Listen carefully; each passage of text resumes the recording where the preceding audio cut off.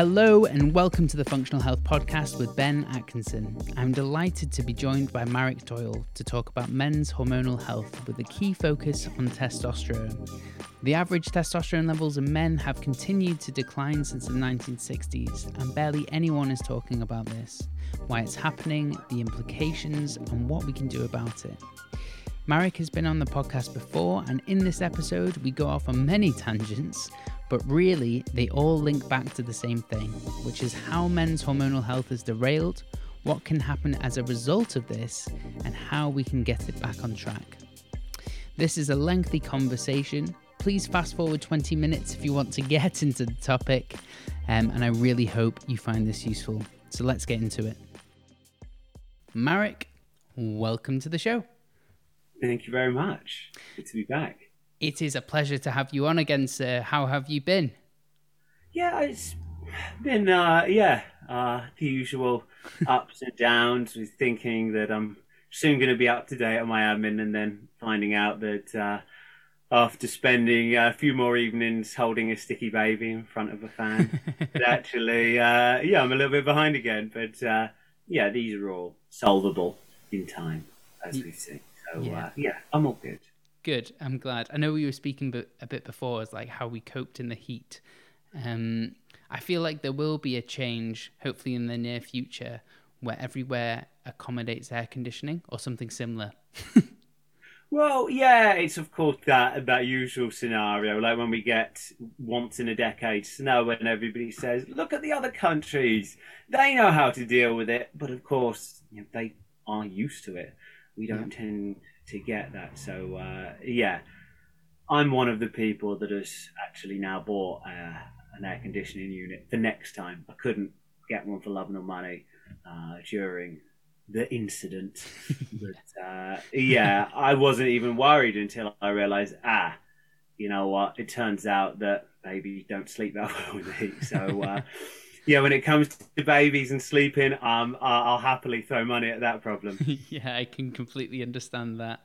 I can only imagine how hard that was at the time. Yeah, I'm sure there was millions of us around the country in the same boat, so I'll take some solace in that. But nonetheless, I'm very, very committed to avoiding it next time. I'm sure there will be a next time, hopefully. Yeah, I'm sure there will. I mean, I couldn't go out in it because I think I have Scottish heritage and very pale skin. So, yeah. Yeah, melanin is not my friend. I didn't try. So, I just sat here in my office, which is a summer house. So pretty good at trapping the heat. Yeah. Again, a little bit of sweat, detoxification. We move on. Didn't hurt anyone. As long as you hydrate, you're all good. Yeah, well, exactly that. So, a bit of salt in the water. Got to be done. That's a trick that people aren't aware of. Well, I did think about that. I put on an Instagram post just to say, reminder, just stick a bit of salt in the water. That will solve a ton of problems. And I thought, well, that would be helpful. I'm sure that will help some people. And it seemed to be something that really captured the imagination of a lot of people. So it was clearly quite relevant.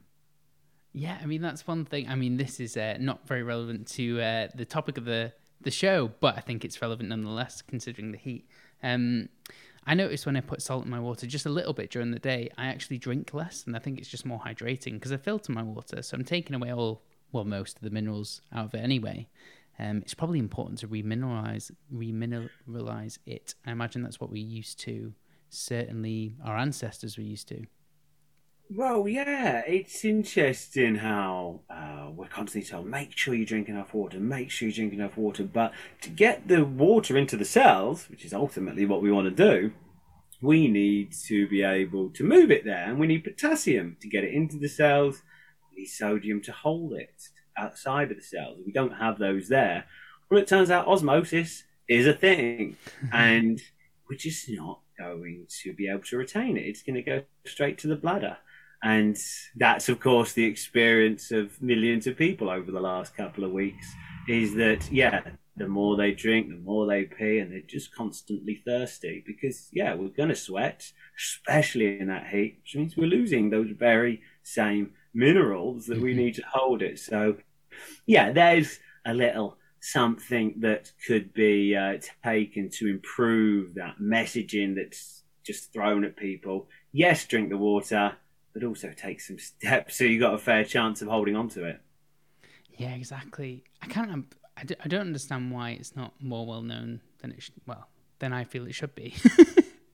Well, I think that can apply for a whole ton of things that we talk about. Yeah. Some things are naturally pretty complex in the body, and then of course there's all these things that aren't that complex. But yeah, I mean that's where we could look into: do the people who influence public policy and messaging have any qualifications or even basic competence in these areas?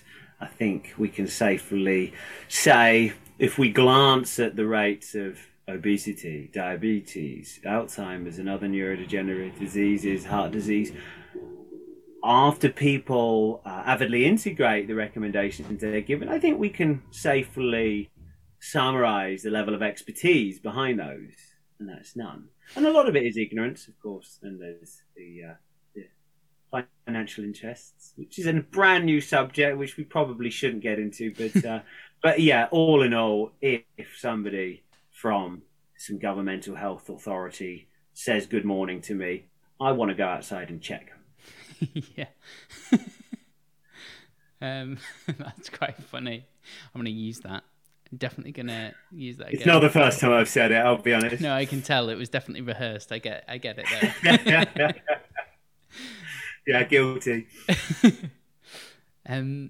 So on to the topic of the show. So it's great to have you on again. Last time we spoke about thyroid disease, I think more of a focus on hypothyroidism. But today I would love to speak to you about men's health, because I've recognised I've done several podcasts now focusing on women's health, and I'll link to those in the show notes for anyone. But I've neglected men's health or men's general health, and which maybe is neglected in the mainstream as opposed to men's mental health, for example, which I think is getting a lot of attention right now. What do you think about that? Is that a fair assertion? Yeah, I always wonder how much my perspective on these things has any connection to the bigger picture, because by definition, I end up hanging around with people in this industry, or more accurately in a specific area of this industry, who are more likely to place a focus on these things. So equally, the conversations I have with members of the public, well, this is a very select group of the members of the public, those that have decided to come and see me. So naturally their focus and their interest, their knowledge, their exposure to these ideas may well not reflect what's going on out there. Either way, yeah, it does feel like there is some very obvious increased discussions about men's health and the need to recognize that men are human as well, with central nervous systems that are just as vulnerable to stress as if we had XX chromosomes. So I think that there's definitely some movement there. But yeah, sometimes, as with many other subjects, you can get into that black and white thinking of we need to focus on mental health rather than recognizing this quite powerful interplay between physiological health and mental health, because it's very much a two-way street. So yeah, hopefully the discourse will gradually move down that route, and we can start looking at what does this human being, male or female, need in order to achieve the improvements that they're after, which should always involve some sort of recognition of the physiology, the psychology, which can't really be separated. Mm-hmm. I 100% agree. I was going to say you were so right, and I agree with you so much that the physiological health and mental health is inextricably linked, because inexplicably, one of the two. Because basically, if we have an issue with testosterone, for example, or gut issues or systemic inflammation, we know that that is going to have effects on the brain. I think there was many articles now talking about the brain on fire and how systemic inflammation, especially brain inflammation, can cause a whole host of conditions, not just mental health, but other conditions as well. No, 100%. And I do feel like that's getting some recognition, but I don't see any application of it. At this point, we're at the concept stage where after what feels like a couple of decades of, don't worry about that, just take what we're giving you. We're now getting to the point that, no, it's a really important issue for which we're not necessarily going to integrate, but we will now acknowledge it. So I guess that's progress of sorts. Yes. Yeah, that's true. I mean, I think it's just going to take time. I think what you see in clinic, it just takes ages to actually become public knowledge. Well, it is, yeah. And they do say that it takes 40 years for any paradigm shift that's revealed in the science to actually end up getting into frontline. And unfortunately, that seems to be absolutely spot on, really. So, yeah, luckily, I think we're seeing the public at large taking matters more into their own hands, more so than ever before. And I think that now there is not really such thing as the NHS and anything else but spirit. That's probably going to accelerate how people take care of their health, because, yeah, there is something to be said for waiting 4 weeks for a 3.5-minute appointment whereby you're now put on a waiting list to see somebody who will then put you on another waiting list to see somebody else. Sounds like a great way to keep yourself entertained if there's nothing else to do. But most people, they want something that they can action now that A, makes sense, and B, will actually deliver some sort of results. And so, yeah, I do feel like there's a shift there. As I said, it may well be simply the area of the world and the people that I speak to which aren't reflective of society at large. But yeah, I do think we are seeing that movement. People are starting to question long-held dogma purely because if that dogma is a one-way ticket to this whole host of neurodegenerative diseases and essentially, living without the vitality or the energy or the brain sharpness that we need to live the lives we want, well, how long can we remain patient? Passive. So I guess we'll keep our eye on that. Yeah, exactly. I mean, you also made such a valuable point there with regards to, I guess, living in an echo chamber, right? We always speak to people that almost agree with us, have the same opinions, go to the same conferences together, and therefore we agree with what the speaker is saying most of the time. And that's dangerous in a way, because we're constantly getting confirmation that we're right without actually seeing the other side of the argument necessarily.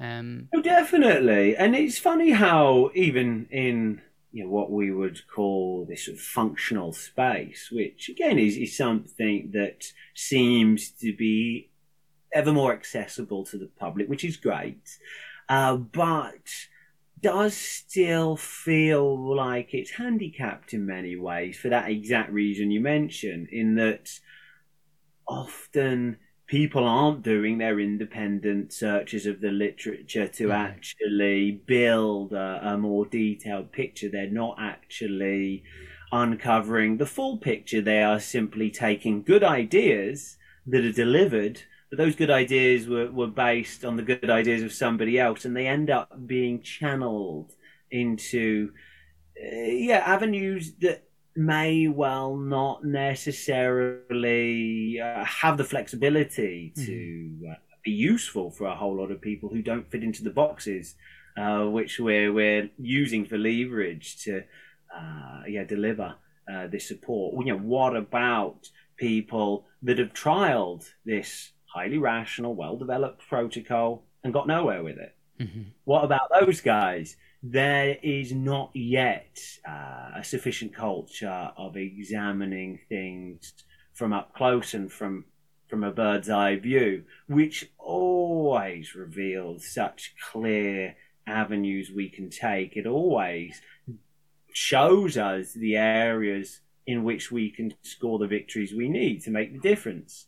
But yeah, it does still seem to be that there's too much dependency on the so-called authorities in our space and their ideas, and so often practitioners and individuals alike are often caught in that situation where they have to decide, do I trust this expert and hope that if I employ this protocol for the next 6 months that will actually indeed work? Or do I trust the other expert who's saying something different? And it feels like a fork in the road with two options, and there's just so many more options. And that's one of the main focal points of my academy courses, which is, well, why don't we look at the principles that apply in all these cases so that we can now know ahead of time whether this person has a fair chance of responding to Dr. X's idea or practitioner Y's protocols. We're no longer having to cross our fingers and hope that their protocol is the right protocol. And instead we can take the principles, we can undertake the modifications that are called for based on the data that we've got for this person, based on a comprehensive screening process which tells us where the obstacles are. And maybe there's still some fleshing out of the models we come back with. Maybe we know where we're going to win, but we still need to yield more information as to the specific steps in those pathways. Maybe we'll have surprises and needs to modify the support after we resolve an obstacle and switch things on and suddenly place a bit more pressure downstream. But yeah, that's where I think we as a functional health community are looking at taking things up. It's not a case of doing another course and getting an even better probiotic or finding an even more powerful form of the same mineral. What if we could actually take a step back and start asking better questions so that we already have a more accurate idea of exactly what does this individual need and piece it together in a way that's suitable for them. It's staged according to what layer we're working on at that particular time, rather than simply trying to transplant a protocol, which is no doubt a good protocol, very well thought out, subject to decades of research, but to try and just squeeze that protocol into their lives is such a limiting way to go about it. So yes, there's reason for optimism, but there's also enough opportunities for my palm to meet my forehead. Quick pause. We're thrilled to say that our sponsor for this podcast today is Human People. Human People is a personalised health platform set up by functionally trained doctors and nutritionists right here in the UK, and they're on a mission to give you a healthier, longer and more productive life. When we start to feel a bit tired, get aches, pains, or brain fog, it can be a challenge to work out the root cause of that problem and how we can solve it. Well, Human People are offering a solution. They empower you to better understand your health issues and use AI technology to provide clear, actionable steps to help you meet your goals. Choose between blood, DNA, and gut tests to look for common nutritional deficiencies and important gene SNPs, and get your personalized recommendations reviewed by a doctor, and all for less than a price of your daily coffee. The quality of their supplements is excellent, and their recyclable packs means no more plastic bottles filling up your cupboard. Better for you, better for the planet. Head over to humanpeople.co/functionalhealth and use code functionalhealth, all one word, at checkout to get 10% off any of their tests. And if you purchase any of their bundles, you'll get 6 months of a high-quality omega-3 supplement absolutely free. Feel better, live healthier, and start your journey today at humanpeople.co/functional health. Back to the show. Yeah, you hit on such a valuable point. Like, just because a protocol is well thought out doesn't mean it will work for said person, patient X, because sometimes there's a bottleneck, a biochemical bottleneck.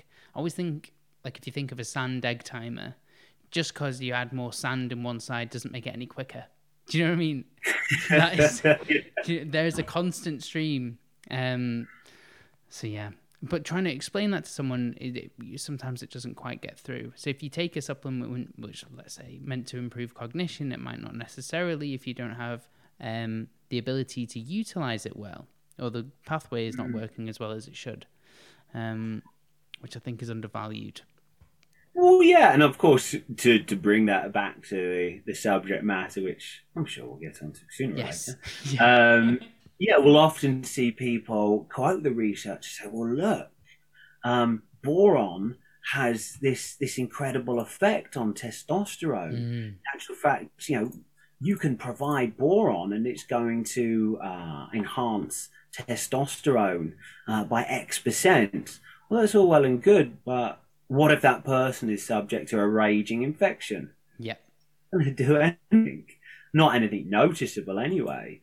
Or, what if somebody is subject to a huge stress load, be it workload, be it lack of sleep, be it long gaps between meals, or, as is most common, that sensory stress, as in the stress that's trapped within the body long term, whatever it may be.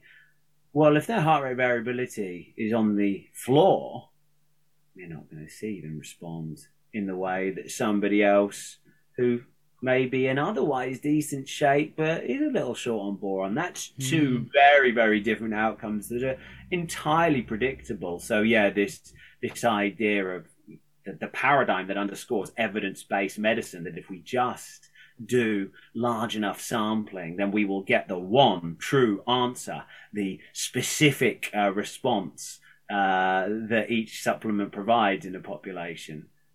And yeah, okay, maybe there is a 29.5% increase in free testosterone on average within that group of college students that actually volunteered for the trial.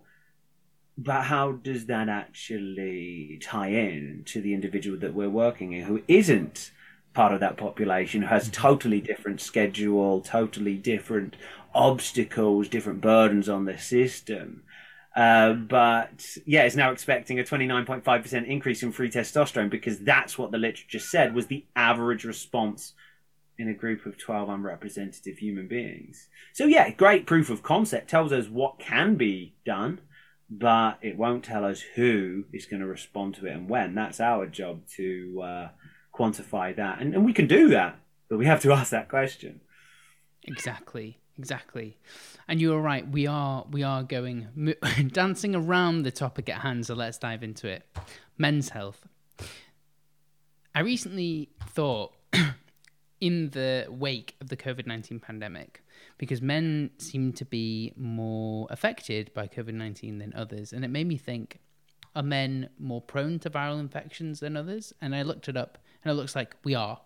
Right, we are more prone to viral infections and more severe outcomes from viral infections. But then women, and these are the only two stats which I can recall, are more prone to things like autoimmune conditions and things of that nature. And then later in life, osteoporosis, postmenopause, and things like that. What health complaints or health conditions have you seen come up in clinic as they relate to men's health?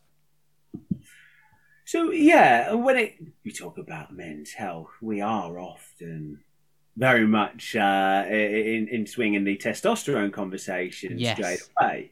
And of course, testosterone is a really big deal. But I think what is fascinating is to consider those changes between the two sexes, whether we look at it from an immune perspective, because testosterone is hugely active in the immune system.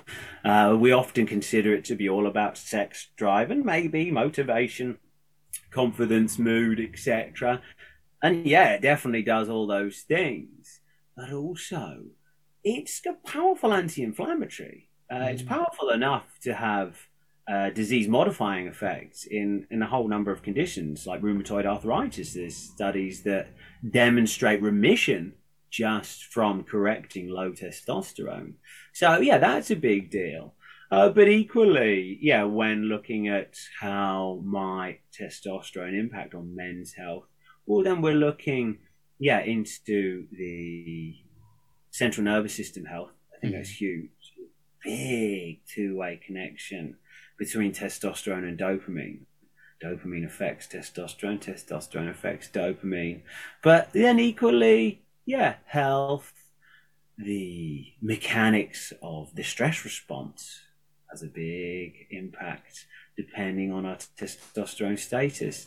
So, this is where testosterone's, it has a nice suppressive effect of interferon, which typically is a really helpful thing at baseline and very much ties into that reduced risk of autoimmunity, but does mean that your average male is just that little bit more vulnerable to viral infections.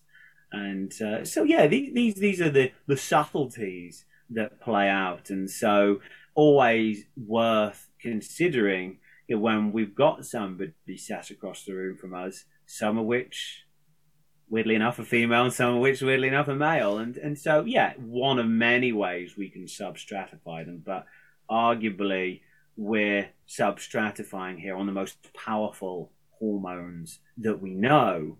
And of course, when your average woman has about 1.0 nanomoles per litre, or at least that would be ideal, of testosterone, and a healthy man is going to have 20-something nanomoles of testosterone. That's a massive difference. So, straight away, it does pay to just give a little bit of consideration to, well, what impact is that likely to have?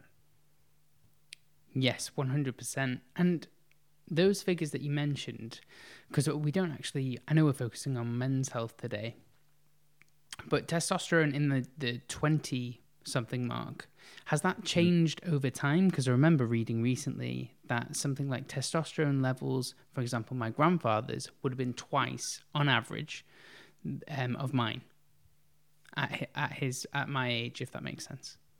Yeah, so I know there's a number of studies I've spoken about the Peterson study from 2018, and that was a really interesting one, just because it compared the average testosterone levels and graphed them by decade, and then matched them over the 80s, the 90s, and the noughties, and it makes for fascinating, if worrying, reading, just because, we can see a real substantial drop. It's not halved according to those figures that were collected in that study.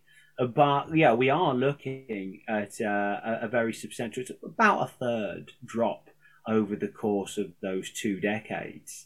So, there is something up, and I do not think the solution is what we're currently running with, which is, well, why don't we just change the reference ranges and pretend it's not a thing? That doesn't feel, to me, like a good solution. I may or may not agree with you there. I think it's obvious which one it is. When you mentioned testosterone and dopamine, that's fascinating to me, because dopamine is obviously like the motivation and drive element. And if testosterone is dropping, it makes me think, and this is not necessarily true, but I'm just drawing not conclusions, hypothesis here, that men and women in general went through a lot of hardship generations before us and seem to come out of that without any recorded mental health issues necessarily, not to the same extent as we have now. And testosterone plays into dopamine so much, and lack of dopamine would reduce drive, and then reduce drive, you have lack of fulfillment, one can assume, because you're less able to do things that maybe one would like to do because you have lack of motivation. And then you can see this cycle panning out as I'm picturing it now. What do you think there's any truth into something like that occurring, and do you see that in the people that you see now in clinic. Well, yeah, and I think this is where it is relevant to dissect the arguments that are put forward, in the sense that you could put forward a very valid argument to say, well, look, lack of sleep, the average length of sleep has declined in that time. That has a very reliable effect of dropping testosterone like a rock. But then you could also put forward the role of vitamin D, magnesium status. You could put forward rationale about the overuse of antibiotics, the subsequent increase in the rate at which we all have dysbiosis in the intestinal microbiome. You could look at the amount of horrendous chemicals in our food supply, the lack of nutrients, the impact that has on the mitochondria, on insulin resistance, and a real big link there between testosterone levels. But yeah, so to that stress link, so to that dopamine link. Key thing there with dopamine is that it is the neurotransmitter that, while is often tagged as motivation, and it absolutely has a role to play there, its evolutionary purpose is very much to give us a little bit of a dose of pleasure in order that we carry on doing what we're doing, and thus can improve our future status. So huge link there between the pursuit of food and sex, but equally the things that allow us easy access to those things, so social status and so on and so forth. So yeah, financial gain can be a huge motivating factor. Why? Because we get a dose of dopaminergic pleasure to tell us whatever we just did to win that win, do more of it. But it's so linked into doing. Yes. And so linked to doing things to improve our future status. Hence, we can easily see from an evolutionary basis straight away why there's such a big link to low energy status, insulin sensitivity issues, thyroid signaling, and dopaminergic activity. The body is designed to downregulate dopamine at times when it's trying to stay alive now. Why reward the investment of energy to improve your future status when, according to the other signals that the brain's receiving, there may well not be a future? So it's fascinating how in what we can dub a sick society, and I think that's kind of fair, that we would see dopamine become such a common issue. And it is a common issue, at least in the people that I'm seeing and I'm testing. Everyone who comes in has undergone an organic acids test without fail. And there are dopamine markers on that test. So it's not everyone, but it is a very, very common thing. So I can't really speak to how that may have been, say, 20 years ago, because I've only been doing this 17 years. But certainly there is, a separate question we could pose as to what's going on with our dopamine status. And it's fair to say that anybody on low dopamine status, well, we've got this inbuilt desire, inbuilt drive to try and correct it, even if it's only a temporary fix, even if that's having a great sugar rush which gives us the dopamine, or whether it is doing a little bit swiping and a bit more swiping, getting a few more likes, whether it is that need for some sort of hit, and we can see that play out in all corners of society. And you can't really consider dopamine without also considering its role on testosterone too, because it is such a strong link. Yes. You mentioned social media there. It's a topic that I wasn't necessarily going to touch upon, but it's an interesting one nonetheless.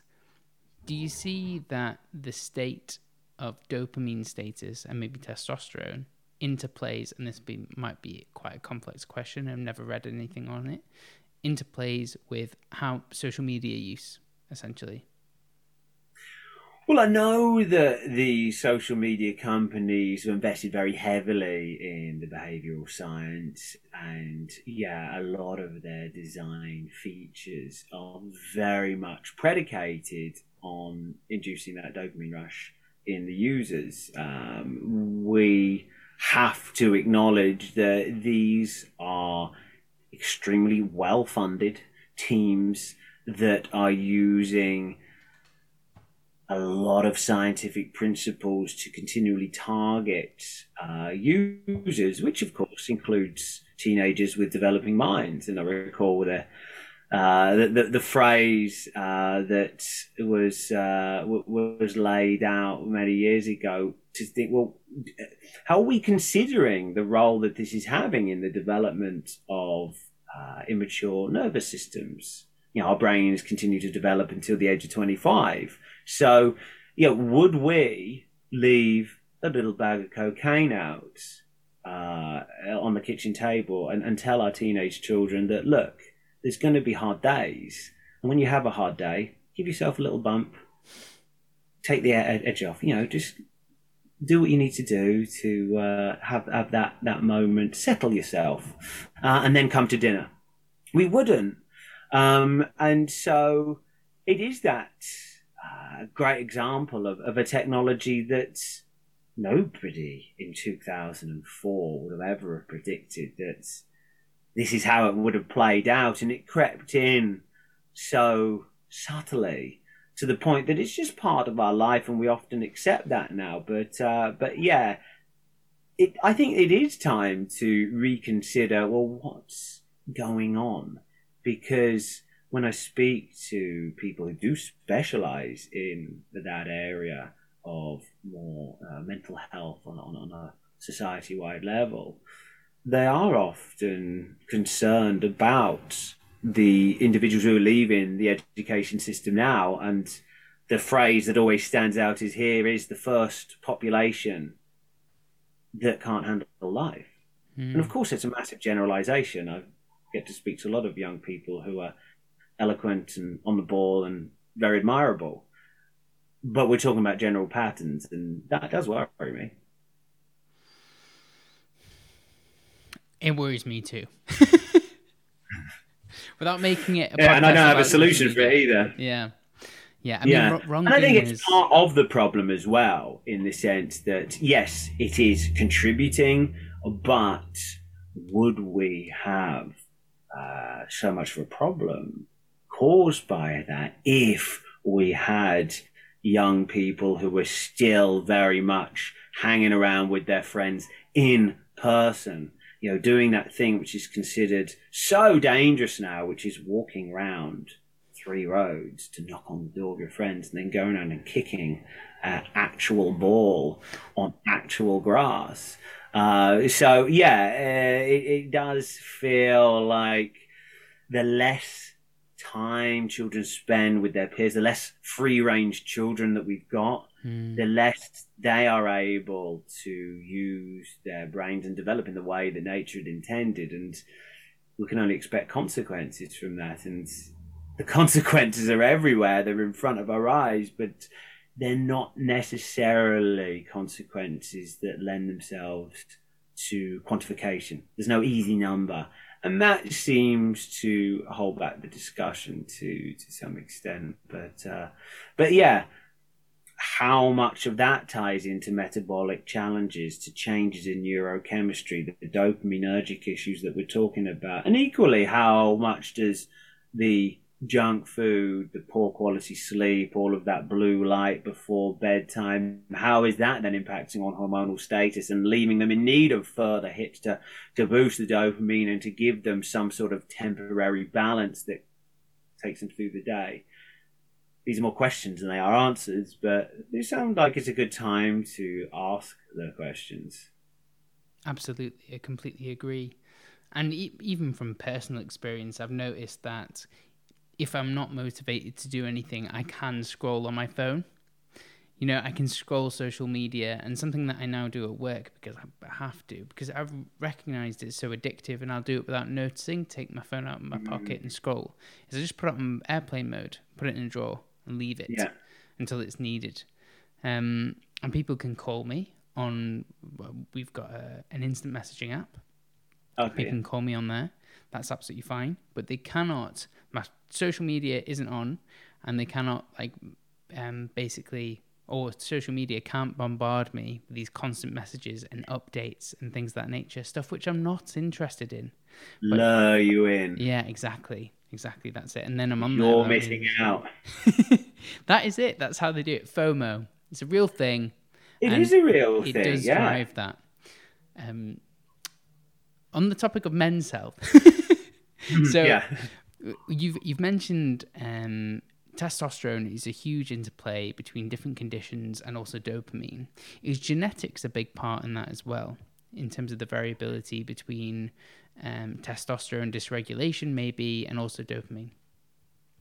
So, I wouldn't necessarily be looking into genetics as the first, second, or third line when tending to testosterone.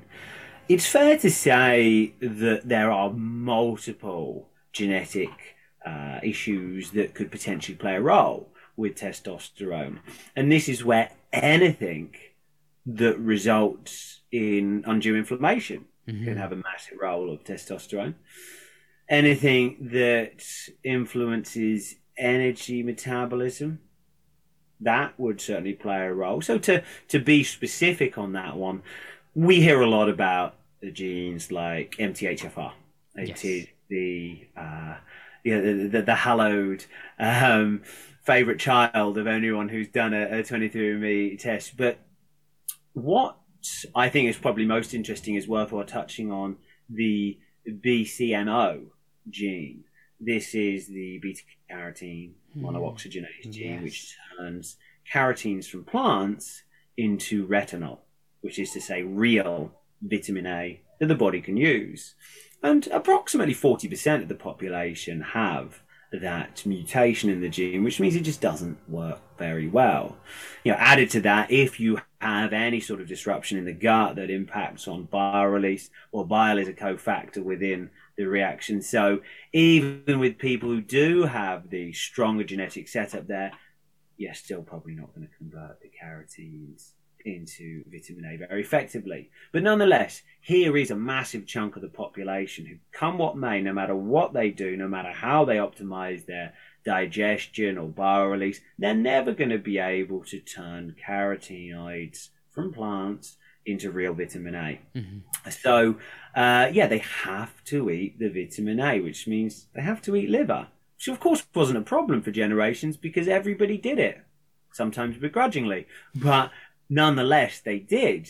But in the last 30, 40 years, suddenly it is now the norm to not eat liver. And you would anticipate that's going to have a whole host of negative effects on the population. And sure enough, we're seeing those exact things you'd expect. But I mention that because vitamin A is so relevant in regards to maintaining the membrane health, so very relevant at the gut lining, without which we are going to be leaving ourselves vulnerable to increased intestinal permeability. Suddenly, we're going to pay a big cost for any imbalances that are in the gut, because what would otherwise be constrained within the gut is no longer constrained and is now getting into the bloodstream. It's now interacting with our immune system, and it's causing a whole host of inflammatory reactions. On top of that, membrane health, mitochondria.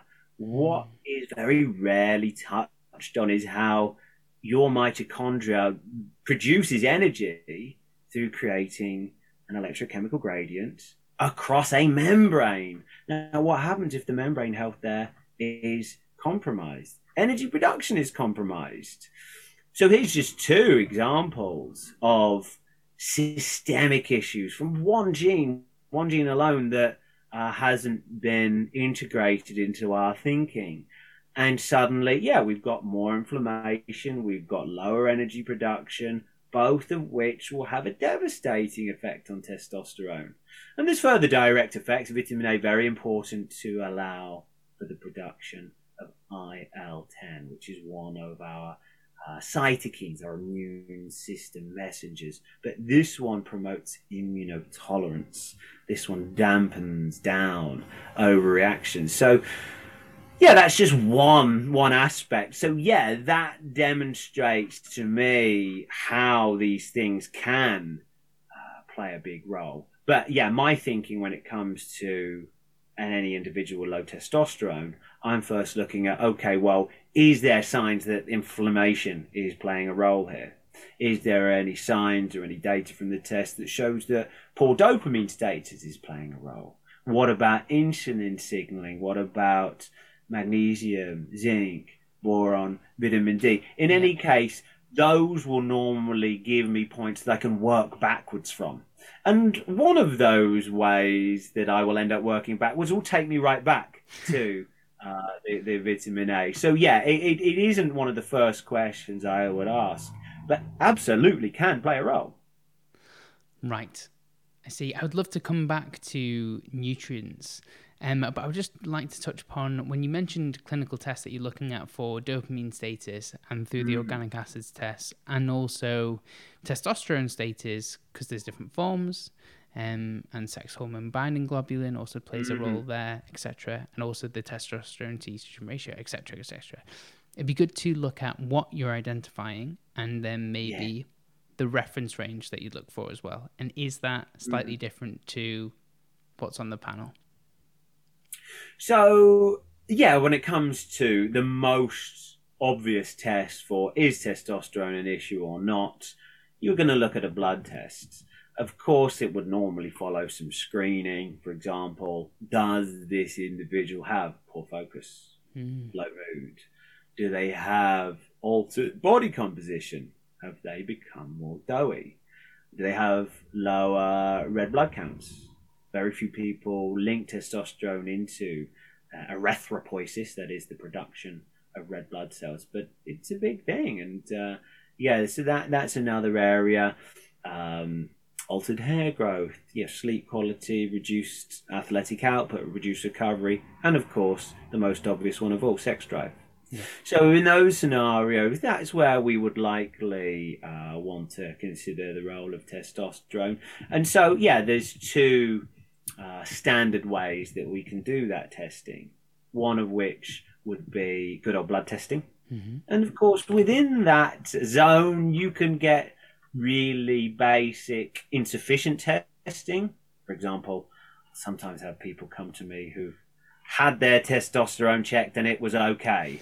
Why? Because they had a single measure of testosterone, which is almost useless.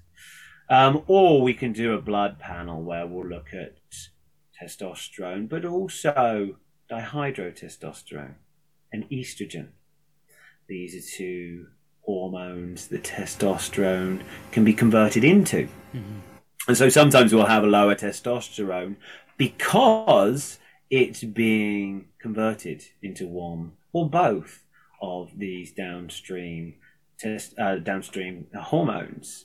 But we'll also want to take a look at progesterone, prolactin, and we'll talk about why that's important.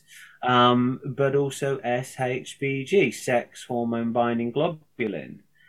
If you've got too much sex hormone binding globulin, well, guess what? It binds to sex hormones and means they're just not available to do their job. Hence, you could have totally normal testosterone levels, and yet your free testosterone is on the floor, and you're having all of those symptoms that I mentioned.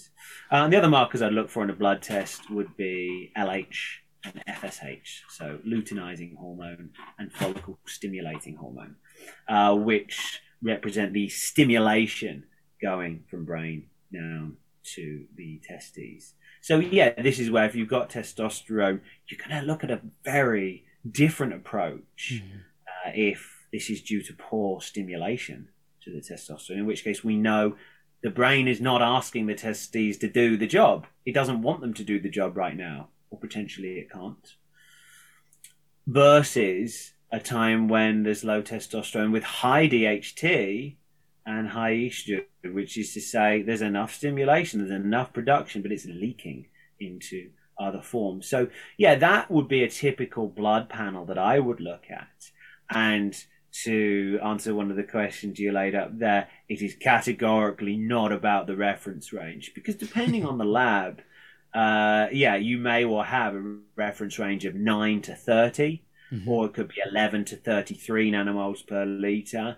But that is a range that represents 97.5% of all men.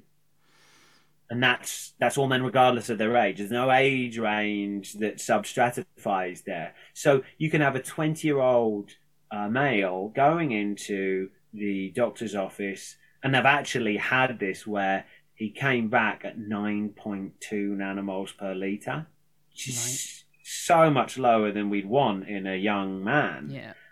And the doctor says, it's kind of a shame it wasn't a bit lower, because if it was that bit lower, I could have helped you. But I can't. So, and that was that. And it really speaks to the absurdity of this reference range based approach. We might as well call it what it is, paint by numbers. If it's in, then it's okay. If it's out, it's not. So yeah, I would always want to see in any sort of youngish, healthy male, and of course, where do we stop being young? When I was a teenager, I thought 37 was really, really old. I'm 37 now, so it turns out it's not. But yeah, I'd want to see it in the 20s. Now, if somebody was that much older, maybe in their 60s and the 70s, then it would be more circumstance specific. So if they're at middle of the teen, 15, 16, and they're feeling decent, great. Even if they're down at sort of 13, 14, but they were feeling okay, I'd probably not be inclined to go hunting for levers that we can deploy there to bump it up, unless they were really keen on doing so. But yeah, that's where I'd want it. 20s, 20-something sounds good to me, and that ties in very reliably with the sort of outcomes that we want. Feeling good, performing well, recovering quickly from exercise, and all of the rest of the things that come with it. So yeah, that would be the blood test. There's also the Dutch panel as well, which is a great test. You gain some things, you lose others.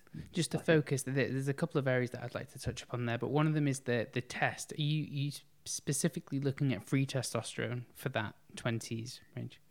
Yeah. So that's what's going to be relevant for what we want to know. Now, the level of DHT and estrogen is also relevant too. Yeah. Well, again, the total testosterone helps to tell us, is there enough production?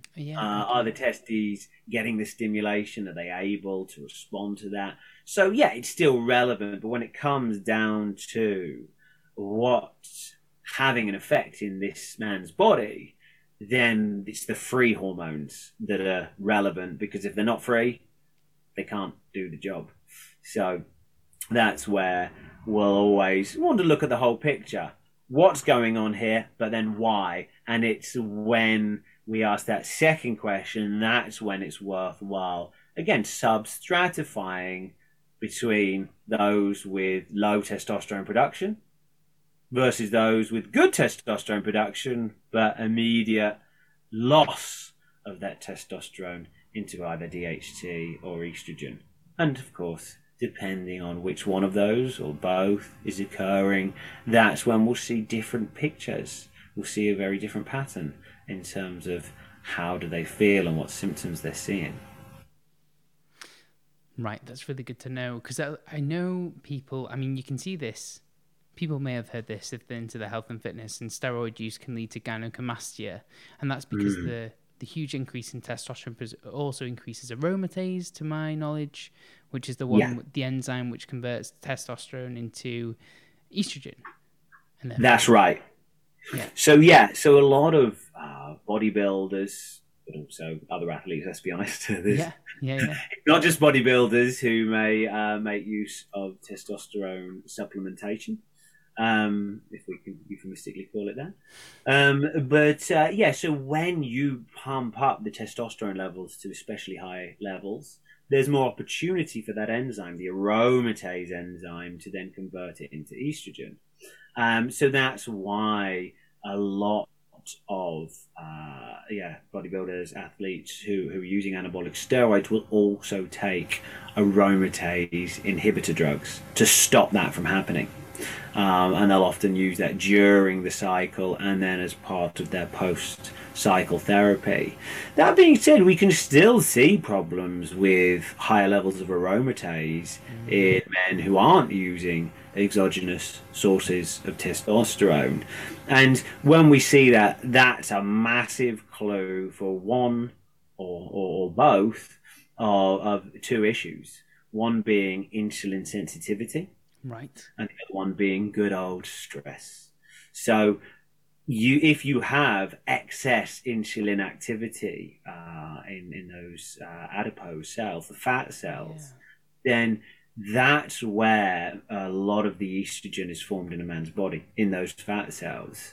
And yes, obese men are much more likely to have low testosterone for this very reason. Their fat cells take the testosterone that's there, convert it into estrogen, and that estrogen is then released into circulation where it comes back to our brain, the hypothalamus, the manager of our entire hormonal status, and it shuts down the activity. It's that negative feedback loop, and estrogen is very powerful in doing that. Hence why the whole system goes into something of a slumber, and we have less testosterone as a result. So that's actually quite a common pattern with obese men. But equally, if there's that excess insulin output, while it actually increases testosterone in women via activities of the ovaries, in men, insulin and that excess insulin availability that we see then actually drives up estrogen because it switches on that aromatase enzyme at fat cells, and suddenly we have more estrogen, which does have a lot of protective roles in these challenging and potentially overwhelming situations. So it's not a faulty design by the body, as is always the case, it seems. But that's likely to not only drive up the likelihood of estrogen-linked issues, which typically center on sleep and agitation, but can very easily change body composition and potentially gynecomastia. That's where we can easily see this either through those insulin issues, but stress, it's typically never part of the discussion when we see this raised estrogen in men. In actual fact, the discussion is normally so centered on one question: what dose of resveratrol should I take? But resveratrol, great for a lot of things. It's just not good as an aromatase inhibitor. 90s bro science. Well, it doesn't always translate to the front line, and aromatase is a very good example of that. Right. So two cases there. These are really good examples, actually, because it's making me think a person with a higher body fat percentage, it's almost a double whammy in a sense, because normally they're eating excess carbohydrates and therefore you've got that insulin signaling. But adiposity in and of itself increases estrogen production, to my knowledge. So you'd have that where you're getting, so even if you change your diet, so you may be spiking insulin less, but you're eating isocaloric to what you were before, you might not reduce the estrogen as much as you'd expect because you still got that increased in adiposity, spouting out inflammatory cytokines and estrogen, etc. Well, and this is where this idea of you just need to eat less, it's calories in, calories out. Whilst it is technically true, it doesn't ever seem to pay any recognition to the two sides of that equation. What happens if you reduce calories by 40%? Your metabolic rate drops by 35%. So yes, you can force the body into losing a tiny little bit of fat, but at the cost of feeling awful, often having terrible sleep, poor brain function, reduced investment in detoxification, in digestion. So you're buying yourself a future of potential problems. Not only that, it's not likely to even help, because now the body is actually increasing its rate of fat storage enzymes, and it's trying desperately to ensure that when you do eventually crack from this unsustainable diet, and if you're human you will, then it's going to ensure that that excess that it's finally waited for is deposited in the areas that need it the most, that is the fat cells. This is your insurance policy,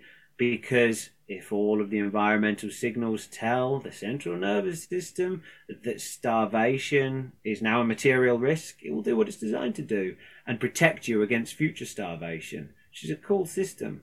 But yet, here we are, 160 years after the first dietary book ever put forward the hypothesis that maybe eating less is going to be the answer to obesity, or as it was called then, corpulence. So I prefer that word. But yeah, here we are.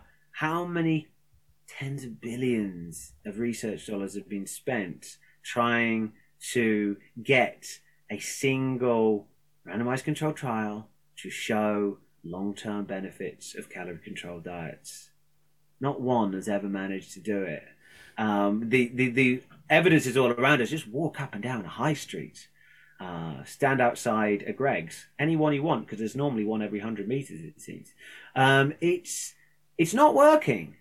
But equally, at the same time, I think there's an opportunity to discuss, well, once obesity is present, once the fat cells have passed a certain threshold, you do now have a major disadvantage in resolving the metabolic challenges that come with that. Because, okay, you've got excess fat cells, so you've also got high levels of leptin, which will guarantee leptin resistance. Leptin is such an important signal to your hypothalamus, which also manages your energy budget, that it's not able to deliver its signal effectively. So suddenly, you now need to eat more for your brain to feel that it has enough energy to give permission for all the pathways and all the organ systems that need that energy. In other words, if you eat less, you will now force your body into a stressful state, and so you'll simply change the number of problems that we're getting. So this is where often having to undertake a full reset, remove all of the obvious obstacles, whether they be mitochondrial activity. You know, what if this individual has certain gut bacteria that mean they're now low in B2? Mm-hmm. Not normally a dietary thing when I find low B2. What if there's any inflammatory issues that are disturbing methylation in a way that now they don't form CoQ10 or carnitine? That's going to mess with them. What if that vitamin A thing that we spoke about? What if they're not eating the liver and they don't have the copper? They can't use oxygen effectively, so on and so forth. I've never met anybody who doesn't have multiple obstacles in this regard. So going into this challenge and then strapping a parachute on your back and trying to run forward, it's really hamstringing us to the point that, yeah, first let's take away those obstacles. And then let's actually acknowledge the self-perpetuating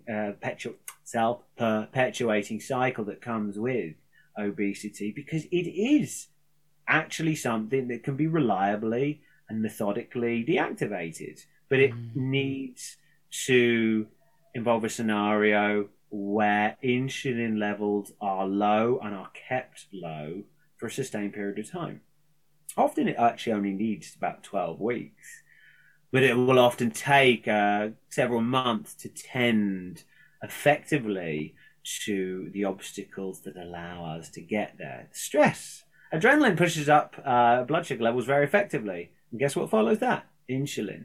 Guess what follows that? Fat storage. Guess what follows that? More leptin. We've got multiple factors contributing. You mentioned the role of inflammation and how fat cells turns out they're not just this passive storage site for energy. They're metabolically active. They are a key component of our immune system. And especially if there's abdominal fat, well, nobody seems to ever talk about these things like IL-7, the way that will induce excess activity at the thymus to the point that we not only have too much inflammatory cytokines, but we also have too much anti-inflammatory cytokines working against one another in a way that keeps people in a low-grade inflammatory state all the time, with no ability to actually win the wars that are needed, but no opportunity to have the anti-inflammatory cytokines do what they want to do and bring peace. So they're constantly stuck in the middle of that cycle.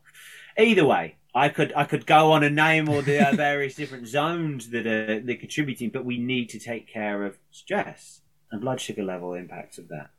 We need to take care of any factors that influence thyroid signaling, specifically that conversion of T4, the inactive hormone, into T3, the active one, which I believe you have a podcast on that.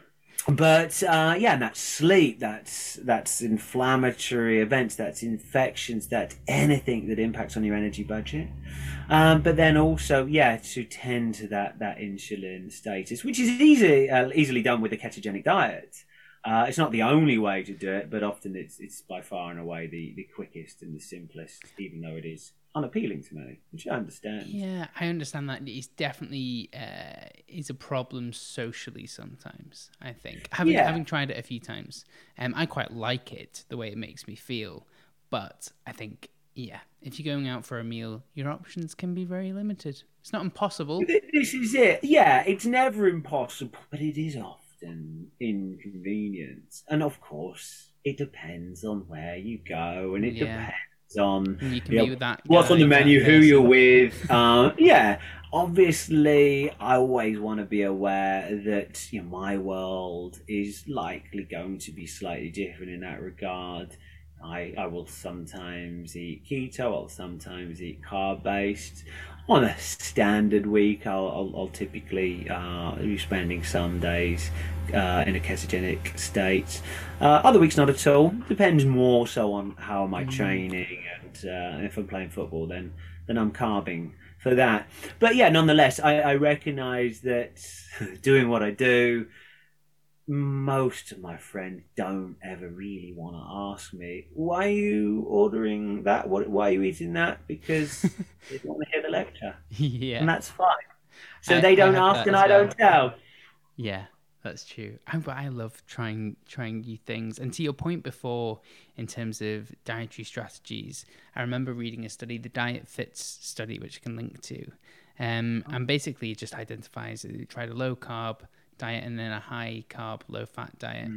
So low carb, high fat, and also high carb, low fat. Did I say that right? Yes. Always get them confused. And what they basically found is that nearly comparable results in terms of weight loss. Low carb is a little bit better, I think, but in terms of triglyceride levels dropping, etc., as you'd probably expect on most people in this field. But just identify that it doesn't really matter which diet you follow as long as you can follow it, right? Because the people who dropped out, and therefore probably didn't lose much weight or any weight at all.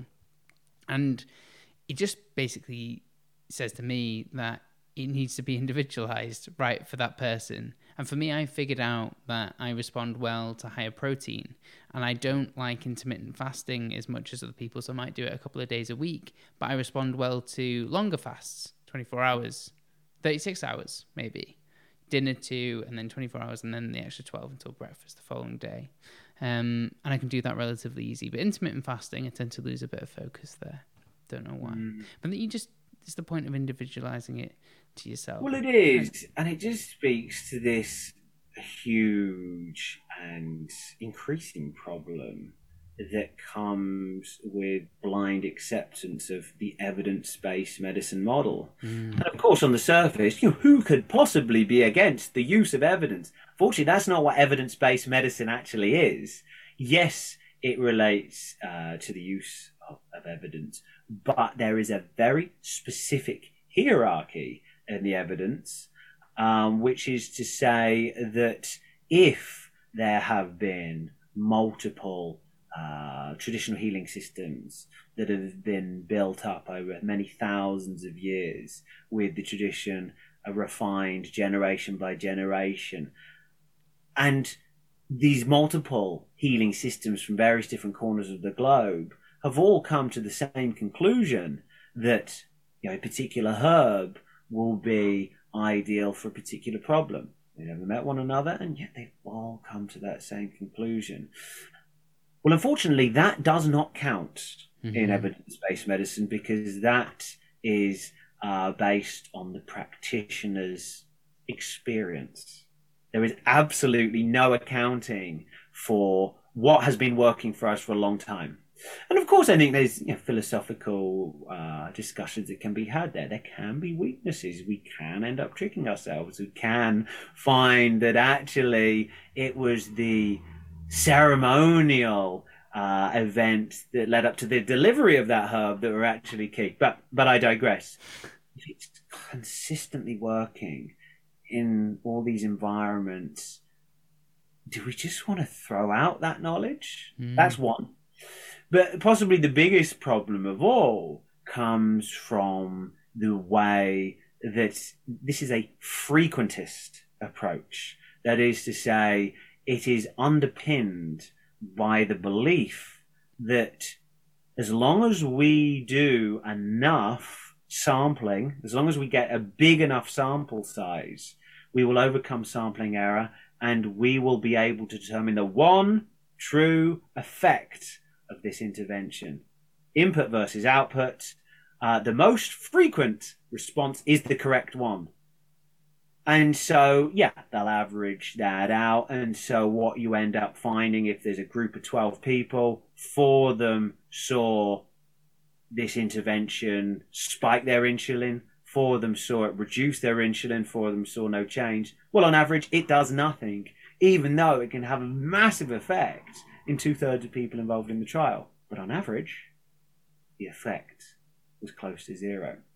And thus, it is considered that this intervention does not have any effect on insulin, when that was blatantly untrue for the majority of people enrolled in that very trial.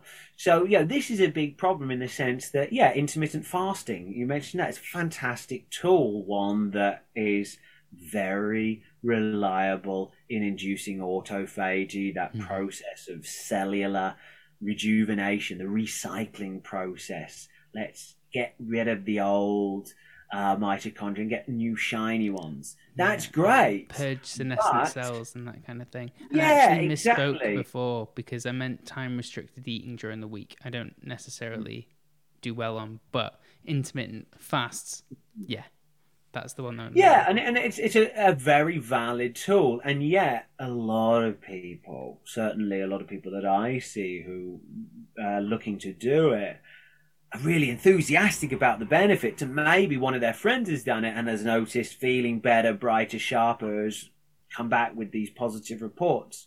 But if your energy systems are compromised, if your stress response is overactive, you haven't got access to this effective detoxification process. No matter what you do, you'll still get the stress of intermittent fasting.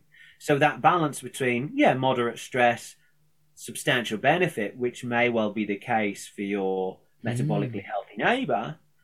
Well, if you have any challenges in those areas, well, you may have an exaggerated cost, big stress, and near zero benefit. And that's where, we've got to recognize that these studies tell us very interesting things, and they give us great proof of concept of how certain interventions can be leveraged for the outcomes we want. But we still need to recognize the mechanism. And if that mechanism requires that we've got a certain amount of resources, or if that mechanism is shut down by excessive inflammatory cytokine activity, or if it requires cofactors that just aren't available, then it would be naive to just try and deploy it on the basis that, oh, it improved insulin sensitivity by 90%. No, it did that on average in the group that was studied. Yeah. So not a single one of the group studied actually saw a 19% drop. Not one of them did. And equally, they're entirely unrepresentative in many cases. So, yeah, that's my point. Just because, again, to lead this back to testosterone, we know that low calories is one of the easiest ways to drop testosterone to the floor. Mm-hmm. Your nutritional state is so important there. And the two big factors there is fat intake, especially saturated fat intake, and total calorific intake. So, there's one study from actually only a couple of years back that saw as soon as individuals reduced their calorific intake, and it was 13 calories per kilogram of fat-free mass, as far as I recall, there was a substantial drop in the luteinizing hormone, that hormone that's sent to stimulate the testes. I remember another study on bodybuilders which showed that their leptin and testosterone status took months to recover post-competition, which of course is one of the best examples we're going to see of sustained and intense dieting. Mm-hmm. Weight loss will always increase SHBG. So we need to bear these in mind because so often people end up with these collection of pet ideas that, okay, I want higher testosterone, so I'm going to slam 50 milligrams of zinc every night before bed. P.S. Never do that. I'm also going to focus on the vitamin D. I'm going to get the red light shine out of my balls. All of the rest of it. And they're like, oh, well, I also want to do intermittent fasting because, I want to get shredded, and that seems like it's good for mitochondria and weight loss and all this. And they're not coherent. So this is where we need to assess what are the obstacles that are in place in each individual. And of course, if that's relating to testosterone, then let's start with the big ones. Energy signaling, massive. Inflammation, massive. Dopamine, that's a big deal. Stress, nutritional status, and that would be where I would begin. And if we actually do any sort of reasonable digging in those areas, we're going to come away with a very clear picture of, where will the victory be won in this individual? We can now start building a customized plan. But this idea of, this is good, so do that, very flawed. Yes, of course. I completely agree with you there. And it was interesting what you said about calorie restriction, because I definitely recognize when I was younger, I didn't know a lot about nutrition then. I got into nutrition partly, not completely, but partly due to aesthetic purposes. Wanted to look good naked. Essentially the reason, right? Solid aim. Vanity. So high protein, low fat, low carb. That is not very good for anything unless you just want to get really lean. I don't recommend that to anyone. But I recognize now what I was doing, and my dopamine, my motivation and drive was non-existent. And I think my testosterone must have been extremely low because I was experiencing a lot of the things that we have spoken about today as well in my teenage years. And I look back now, it's like, I wish someone could have told me what I was doing, Well, is that not a sign that you have learned something important? Yes, exactly. And hopefully this podcast will help people if they're in that situation, or someone can pass it on. You mentioned food and nutrients, and it'd be good just to touch upon those. And I wanted to bring up something because you just jogged my memory. We talked about magnesium, zinc, what are good ones here? Selenium. And I think iron probably is involved within that as well. But these are all blocked, in a sense, by anti-nutrients in food. And these anti-nutrients come from plants. And what's pushed now as a plant-based diet Mm-hmm. I'm just wondering if there is something Yeah. there, and I've not looked into this, but this is something, I'm just sharing you ideas as they come into my Funny head. you say that, because I have. So, yeah, it is definitely. That was not planned, by the way. Can I just say that? Yeah, it is definitely the case that I have worked with a lot of individuals over the years who are on either a plant-based diet, as in only plants, as in vegan, but also what I would call plant-based, which is based on plants, but also has a little bit of other things as well. And the interesting thing is, I would hypothesize that individuals who are metabolically healthy, that don't have that BCMO mutation or anything else that would compromise the key nutrients, I would hypothesize that you can maintain good health on a vegan diet. Although it is important to share that, having trialed the protocols that I use with a lot of vegan individuals, I've never seen anyone recover from poor health on a vegan diet. And of course it makes sense in that, even if we look at, say, fatty acids, you are depending on the plant form of these fatty acids each and every time you're looking at a vegan diet. They need to be converted into the EPA, the DHA, and that's fine. We've got enzymes to do that, but how efficient are they? They'll vary from one person to the next, and they are less efficient in men. But they also depend on a whole number of cofactors, which is a lot of minerals, especially magnesium, but thyroid activity is a really big deal. Now, thyroid signaling will almost always be compromised in any individual with a metabolic challenge. And that's not to say that their thyroid gland is a problem. Normally it's absolutely fine.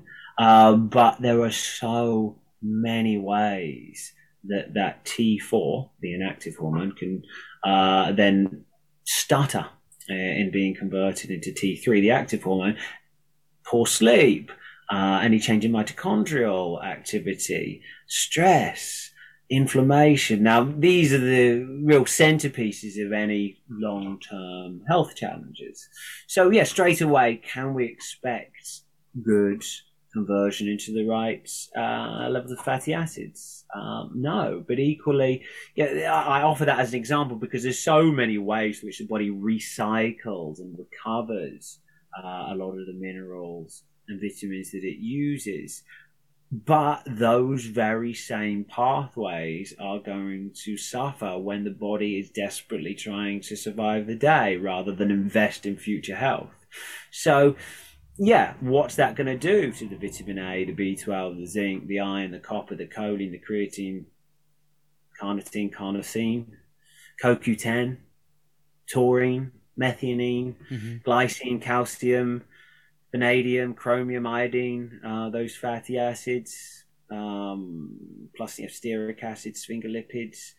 There's a lot there that is difficult to make up. But to go back to one really easy to grasp concept, saturated fats. Saturated fats are a really, really big deal when it comes to testosterone. All fats seem to be highly relevant, but saturated fats in particular, because unlike the polyunsaturated fats, they actually tend to linger in the bloodstream for longer. Hence why we have better satiety from eating saturated fats. And there's a good study with children who put butter on their potato versus other options, and suddenly they were satisfied for longer. But yeah, that's one of many studies that shows that. But yeah, saturated fats are so key because they don't enter fat cells so well. And that means they linger in the bloodstream much more effectively, which is one of the reasons why nutritional scientists suffering from the Dunning-Kruger effect back in the 70s and 80s thought that, saturated fats are bad because they boost cholesterol. Well, yes, they do boost cholesterol for two reasons. One, they're not going straight into the fat cells with the same ease that polyunsaturates do.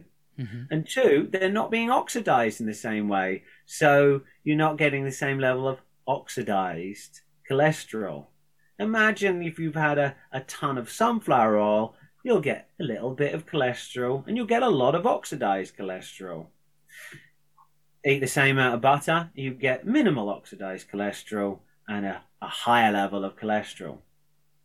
Why do the arguments suggest that cholesterol's bad and we need to avoid it? Because it's not bad. It can be if it converts into oxidized cholesterol. That's a potential problem. But here is this idea that says eating saturated fats is bad because it pushes your cholesterol up. And cholesterol's bad because it could turn into oxidized cholesterol. We're already there with the polyunsaturates. But they said, but it's not driving up the precursor in the same way. So it must be better for you, right?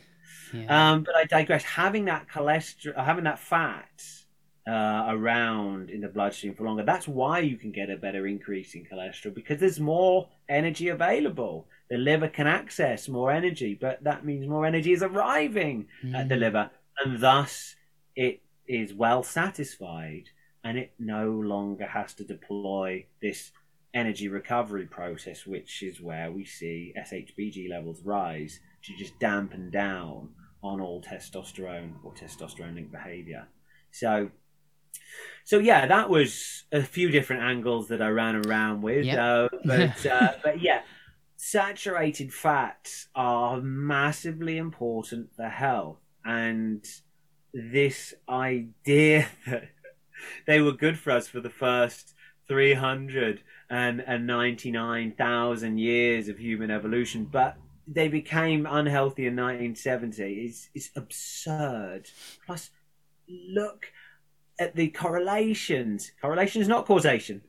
This is very important. But as soon as we started eating more polyunsaturates and dropping down the amount of saturates, what happened? Exactly what you'd expect. People's metabolisms started getting slammed. Is there a single study that proves that a saturated fat in the normal levels that humans have consumed for a long period of time has any negative health effects? No, there never will be. You can get some sort of obscure links. It was associated with having a Mercedes is associated with living longer. But there's plenty of meta-analysis which have debunked that now. Even the association. You'll find one study which, there's several studies which show it, but there's many more that don't. Exactly. And you can find these correlations. Even cholesterol studies are, we're going to go off on one here, but even cholesterol studies are so mixed, and it normally depends on what the dogma was at the time, because people always talk about the weight of the evidence, right? Mm-hmm. But if you're always looking at the evidence through one lens, right, you're always going to see the same thing. And in areas like Hong Kong, for example, with the highest meat consumption per capita and one of the highest saturated fat consumptions, they don't have these risks of heart disease. They have actually extreme longevity, one of the highest life expectancies in the world, and they eat something like 2 pounds per person a day of meat. Like, you just can't. You never get to hear about that. Well, that's the thing, and it perplexes me that we talk about it as if it's the only way to health, and it's not. And for some reason, it's getting better now, but we don't mention about what you might have with the saturated fat, which is the portions of chips fried in seed oils. You know what I mean? So if you're having a steak, a ribeye, higher in saturated fat than most meats, let's say. Sounds very good. But chips next to it. And we look at the steak as the villain here, but not necessarily the chips. Well, exactly. There's those studies which show. I remember commenting on one study in the Daily Mail, misquoted me somewhat, which is weird for such a respected journalistic organisation such as the Daily Mail, who weirdly haven't asked for my comments at any point in the last couple of years. Weird that. This was on a study which showed an association between those who responded to a survey to say that they'd had an average of 2 servings of red meat per day or more versus those that had low consumption. No attempt to separate. Is that McDonald's? Because that's red meat. Processed meat. Or is that grass-fed steak with broccoli? Yeah. It should be a very different matter. And I mean, I think there's also the publication bias. I mean, there's that.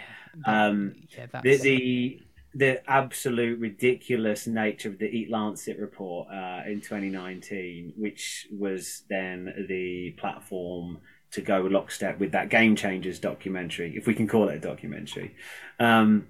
It was more entertainment than anything else. Pull out the LDL cardiovascular disease Game Changers on a different podcast, because we won't go into there. But yes, it was very, very relevant in that they spent all these hundreds of pages building a report without providing any evidence that meat or saturated fat was actually bad for us. But a lot of pretty pictures. There were some good graphics, yeah. So and great PR. Yeah, exactly. Just a bizarre time to be alive when it comes to dietary recommendations. Are these the people that we want to be making recommendations? And do we think that destroying entire ecosystems to get those grains out of the ground, poisoning various species with the pesticides, the fungicides, the herbicides, and the fish due to the runoff, driving out voles and all the other animals into the arms of predators elsewhere, killing off all the topsoil through the tilling that nobody seems to want to talk about because we want a black and white solution here? Should we do all that in order to grow the inputs for lab grown meat, which still requires energy, guys? Yeah, you can't get energy out of nothing. It still has to eat. Or grass-fed regenerative agriculture, put carbon dioxide, nitrogen back into the soil, protect ecosystems. The only downside is that multinational corporations don't actually get to control everything that we eat. I don't see that as a downside, not for us. But again, we could go off on that for all day. But I will actually link to, because this might be new to some people, so I will link to the regenerative agriculture farm that I know of, White Oak Pastures, in the show notes, and they show how they can sequester more carbon in their burger, for example, compared to a Beyond Meat burger. And there's various other things, and how we've got to say there is a use for the Beyond Burger if somebody wants to A, damage the environment, B, enrich corporations, and C, damage their own health. Well, now they can do it in just one meal, and that would be the Beyond Burger. I'm not going to comment. If they want to come at me, well, you know what, they can. It's just I believe in common sense and science, and as much as people often like to say, and for good reason, but there's so much conflicting studies out there. Yeah, who's paying for the conflict where it's so evident that human beings have done all right for the first 400,000 years of evolution? We've got a decent blueprint. Now let's actually look at quantifying different areas and expand our knowledge so that we can better apply it to the various individuals that need it. We just don't need an experiment that has no evidence behind it, that makes no sense, but just so happens to enrich the same people that have been responsible for the change in food recommendations in 1970. How did that go, guys? We're digging a hole here that we're not going to escape from. Okay. We have, grabbing a ladder, moving on out. We are coming up on time. We talk a lot, don't we? I do love it though. Words are good. Yeah, words are good, and I feel this is almost venting, so it's very therapeutic for me. Good. Likewise.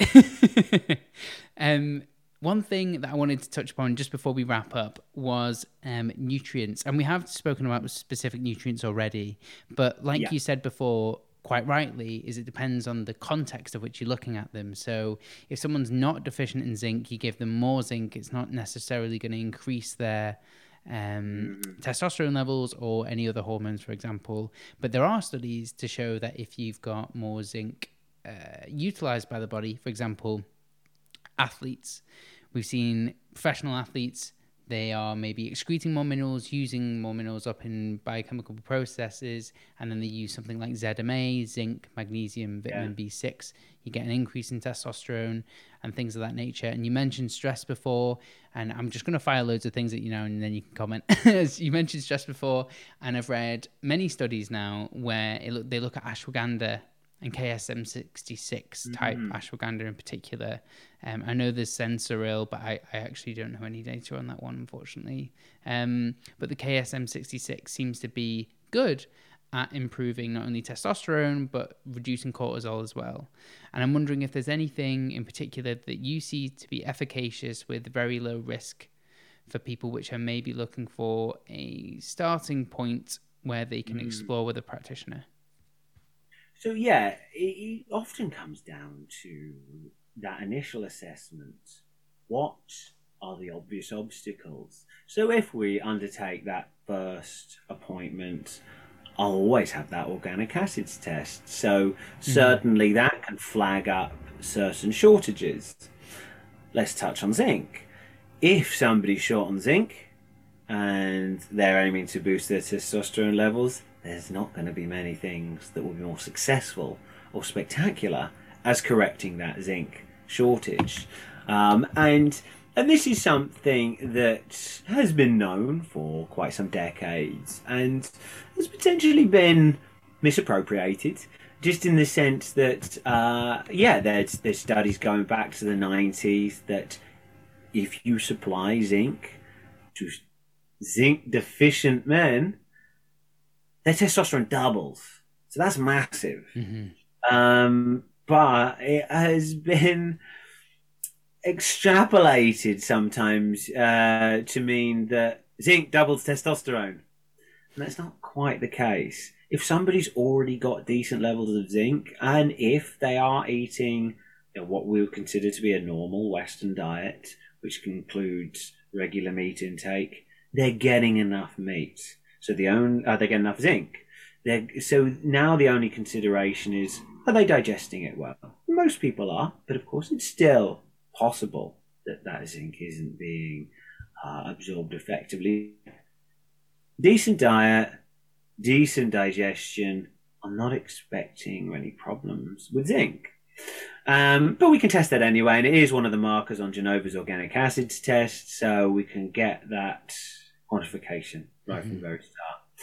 If somebody's got decent levels of zinc and they supplement it, especially at high doses, what they're going to do is increase the production of a zinc-dependent protein called metallothionein. Metallothionein serves a lot of positive benefits in the body, but one of the things it does, it binds up minerals. It's very useful, crucial, in fact, if anybody's trying to do any sort of heavy metal detoxification. But it will also bind up copper on its way into the body. In other words, high-dose zinc, when you don't need it, is the most effective way to induce a copper deficiency. And it happens a lot. And so this is where, what happens when you're low on copper? Well, you can't use iron properly, you can't move it around the body the way that you should. Your neurotransmitter balance, including dopamine, is affected. Equally, what's the primary role of copper in the body? It is to use up oxygen. So everywhere that oxygen is used, you will see a role for a copper-dependent protein. So this is where suddenly oxygen metabolism can be affected, and with it goes mitochondrial function.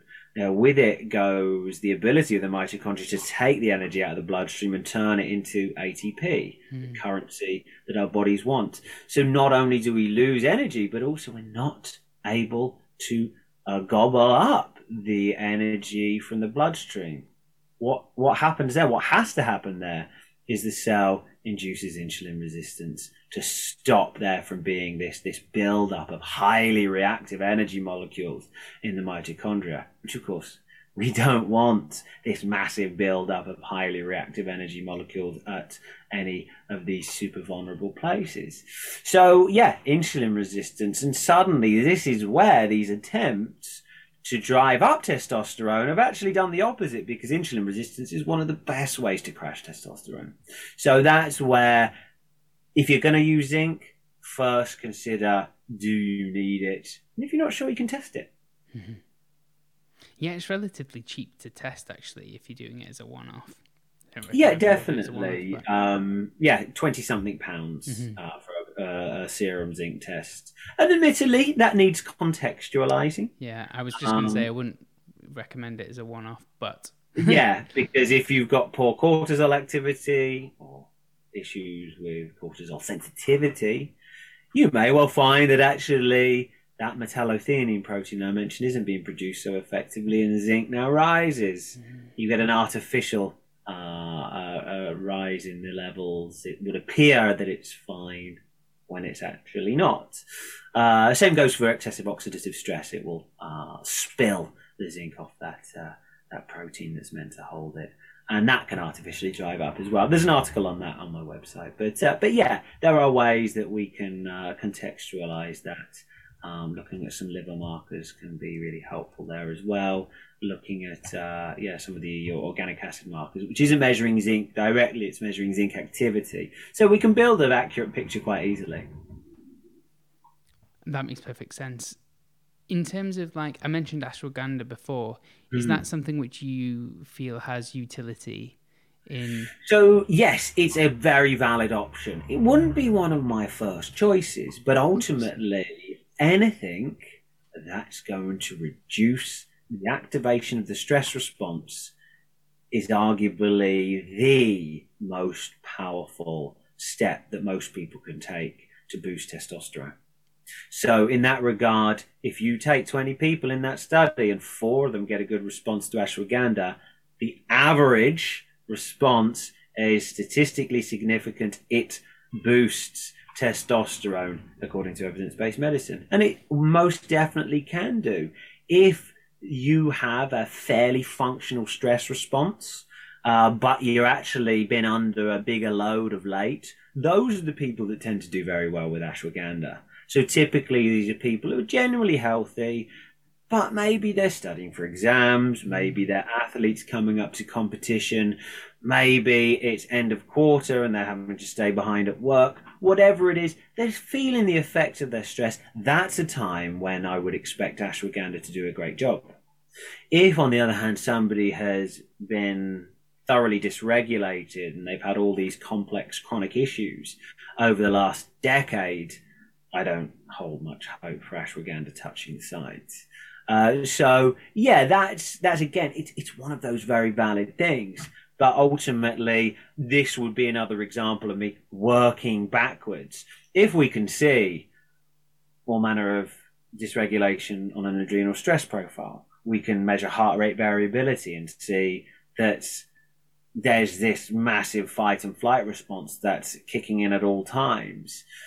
Well, straight away, we can see that this individual is never going to have a fair chance of responding the way they should to all of those other things that we've discussed, unless they tend to the stress response, which of course then creates the next important question: what do they need to do? Now, if it's just a case that they're sleeping 3 hours a night, they're not eating till 2 p.m. in the afternoon, and they're working all hours that God sends, well, we know what we need to do. Just remove that. But sometimes it is going to be that we need to take a look at the physiology. If you've had long-term burdens on the system, your stress response been overactive for years and years, well, we'll automatically expect that we'll have down regulation of those cortisol receptors. We may well also then lose the effect that cortisol has on protecting us from inflammation, protecting our mitochondrial performance in the midst of all of this metabolic chaos. Suddenly we're actually now got dysregulated inflammation, insufficient energy, the very things that the adrenal cortex need to produce more cortisol, and thus we often need to intervene heavily with potentially lifestyle changes, sleep support, inflammatory control. But on the front line, licorice root to support cortisol availability, Korean ginseng to support cortisol sensitivity, the response to that. And yeah, often people would ask me, but doesn't cortisol have negative effects on testosterone? Well, yeah, it does have a limiting effect in that you'll never see optimal levels of cortisol never see optimal levels of testosterone while the cortisol levels are high. But you can't recover from a major stress without that cortisol. It is a hormone that helps us handle stress and recover from stress. So when people call it the stress hormone, it's such a misleading title. And so often we need phased support to support that cortisol during the transition, at which point we can now remove it and enjoy the new state of play where these self-perpetuating cycles have been deactivated. And most importantly, that stress response is not stuck in the on position, which we're not talking about limiting testosterone when that's the case.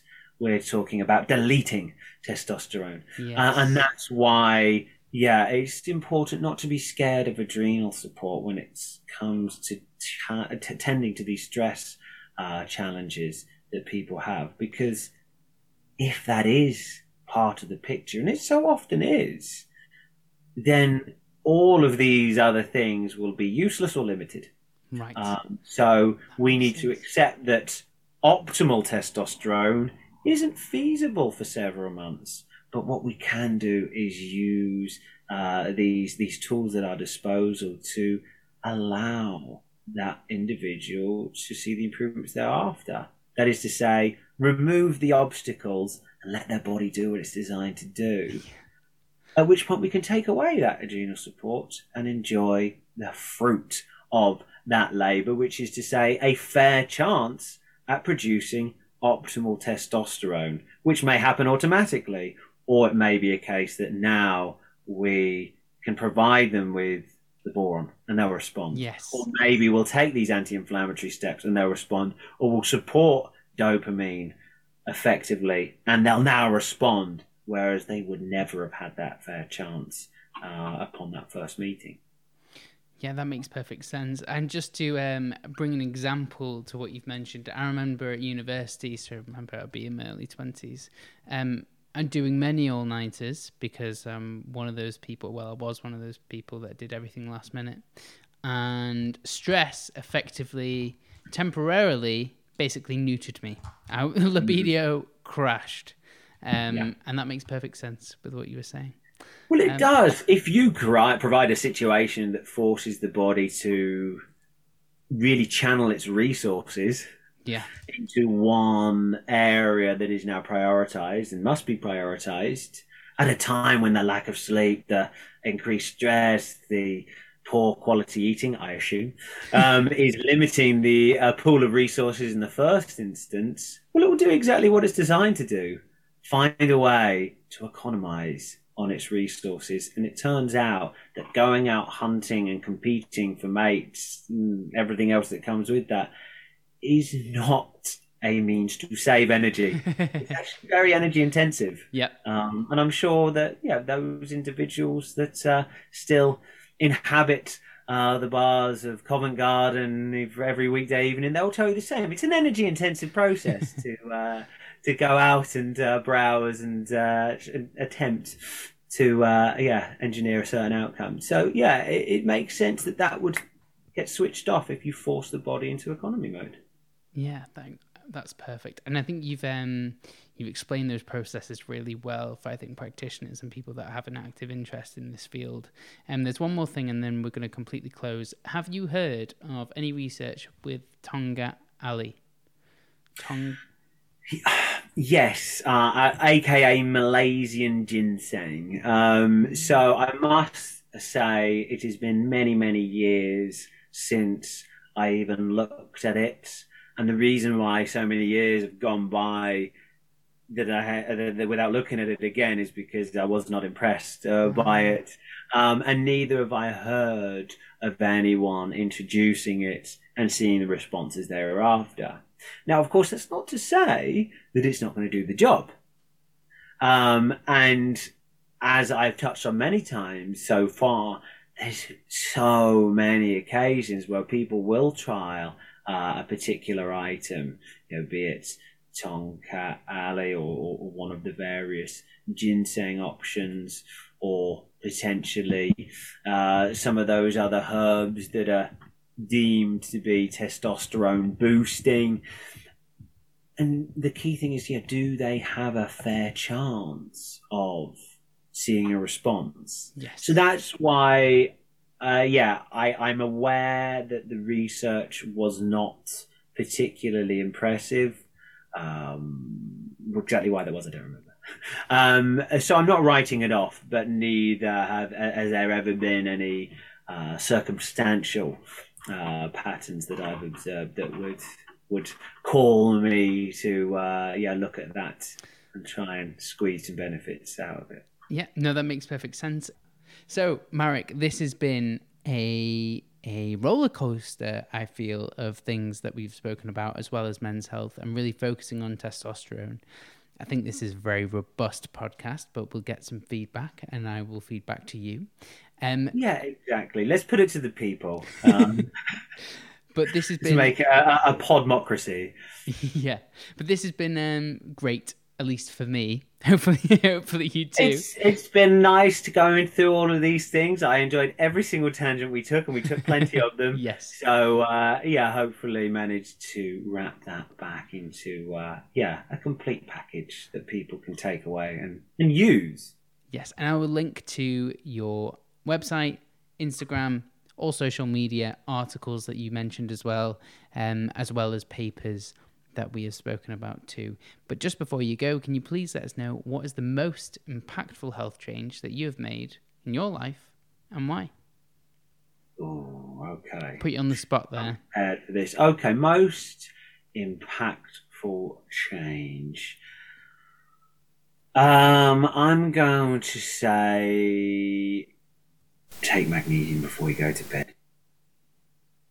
Yeah, you're not the first. There's about a dozen that I was tempted to go with, but we want a simple takeaway. And if you're not doing that, then there are circumstances in which that won't have an impact. But I've got to say, of the times that real human beings have come back to me to say, this really changed my life, magnesium has probably featured more heavily on that list than any other.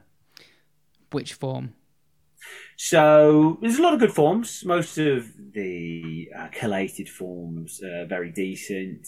Magnesium oxide is rubbish. Avoid that at all costs, unless you're trying to induce bowel movement. That's a different thing. But magnesium glycinate would probably be the one that I use most commonly, by far away the most common that I use. Brilliant. This is it's been an absolute pleasure. Thank you so much. I'll link to everything like I suggested, and I hope that we can do this again soon. Oh, let's definitely do that again. I'll sign off for now.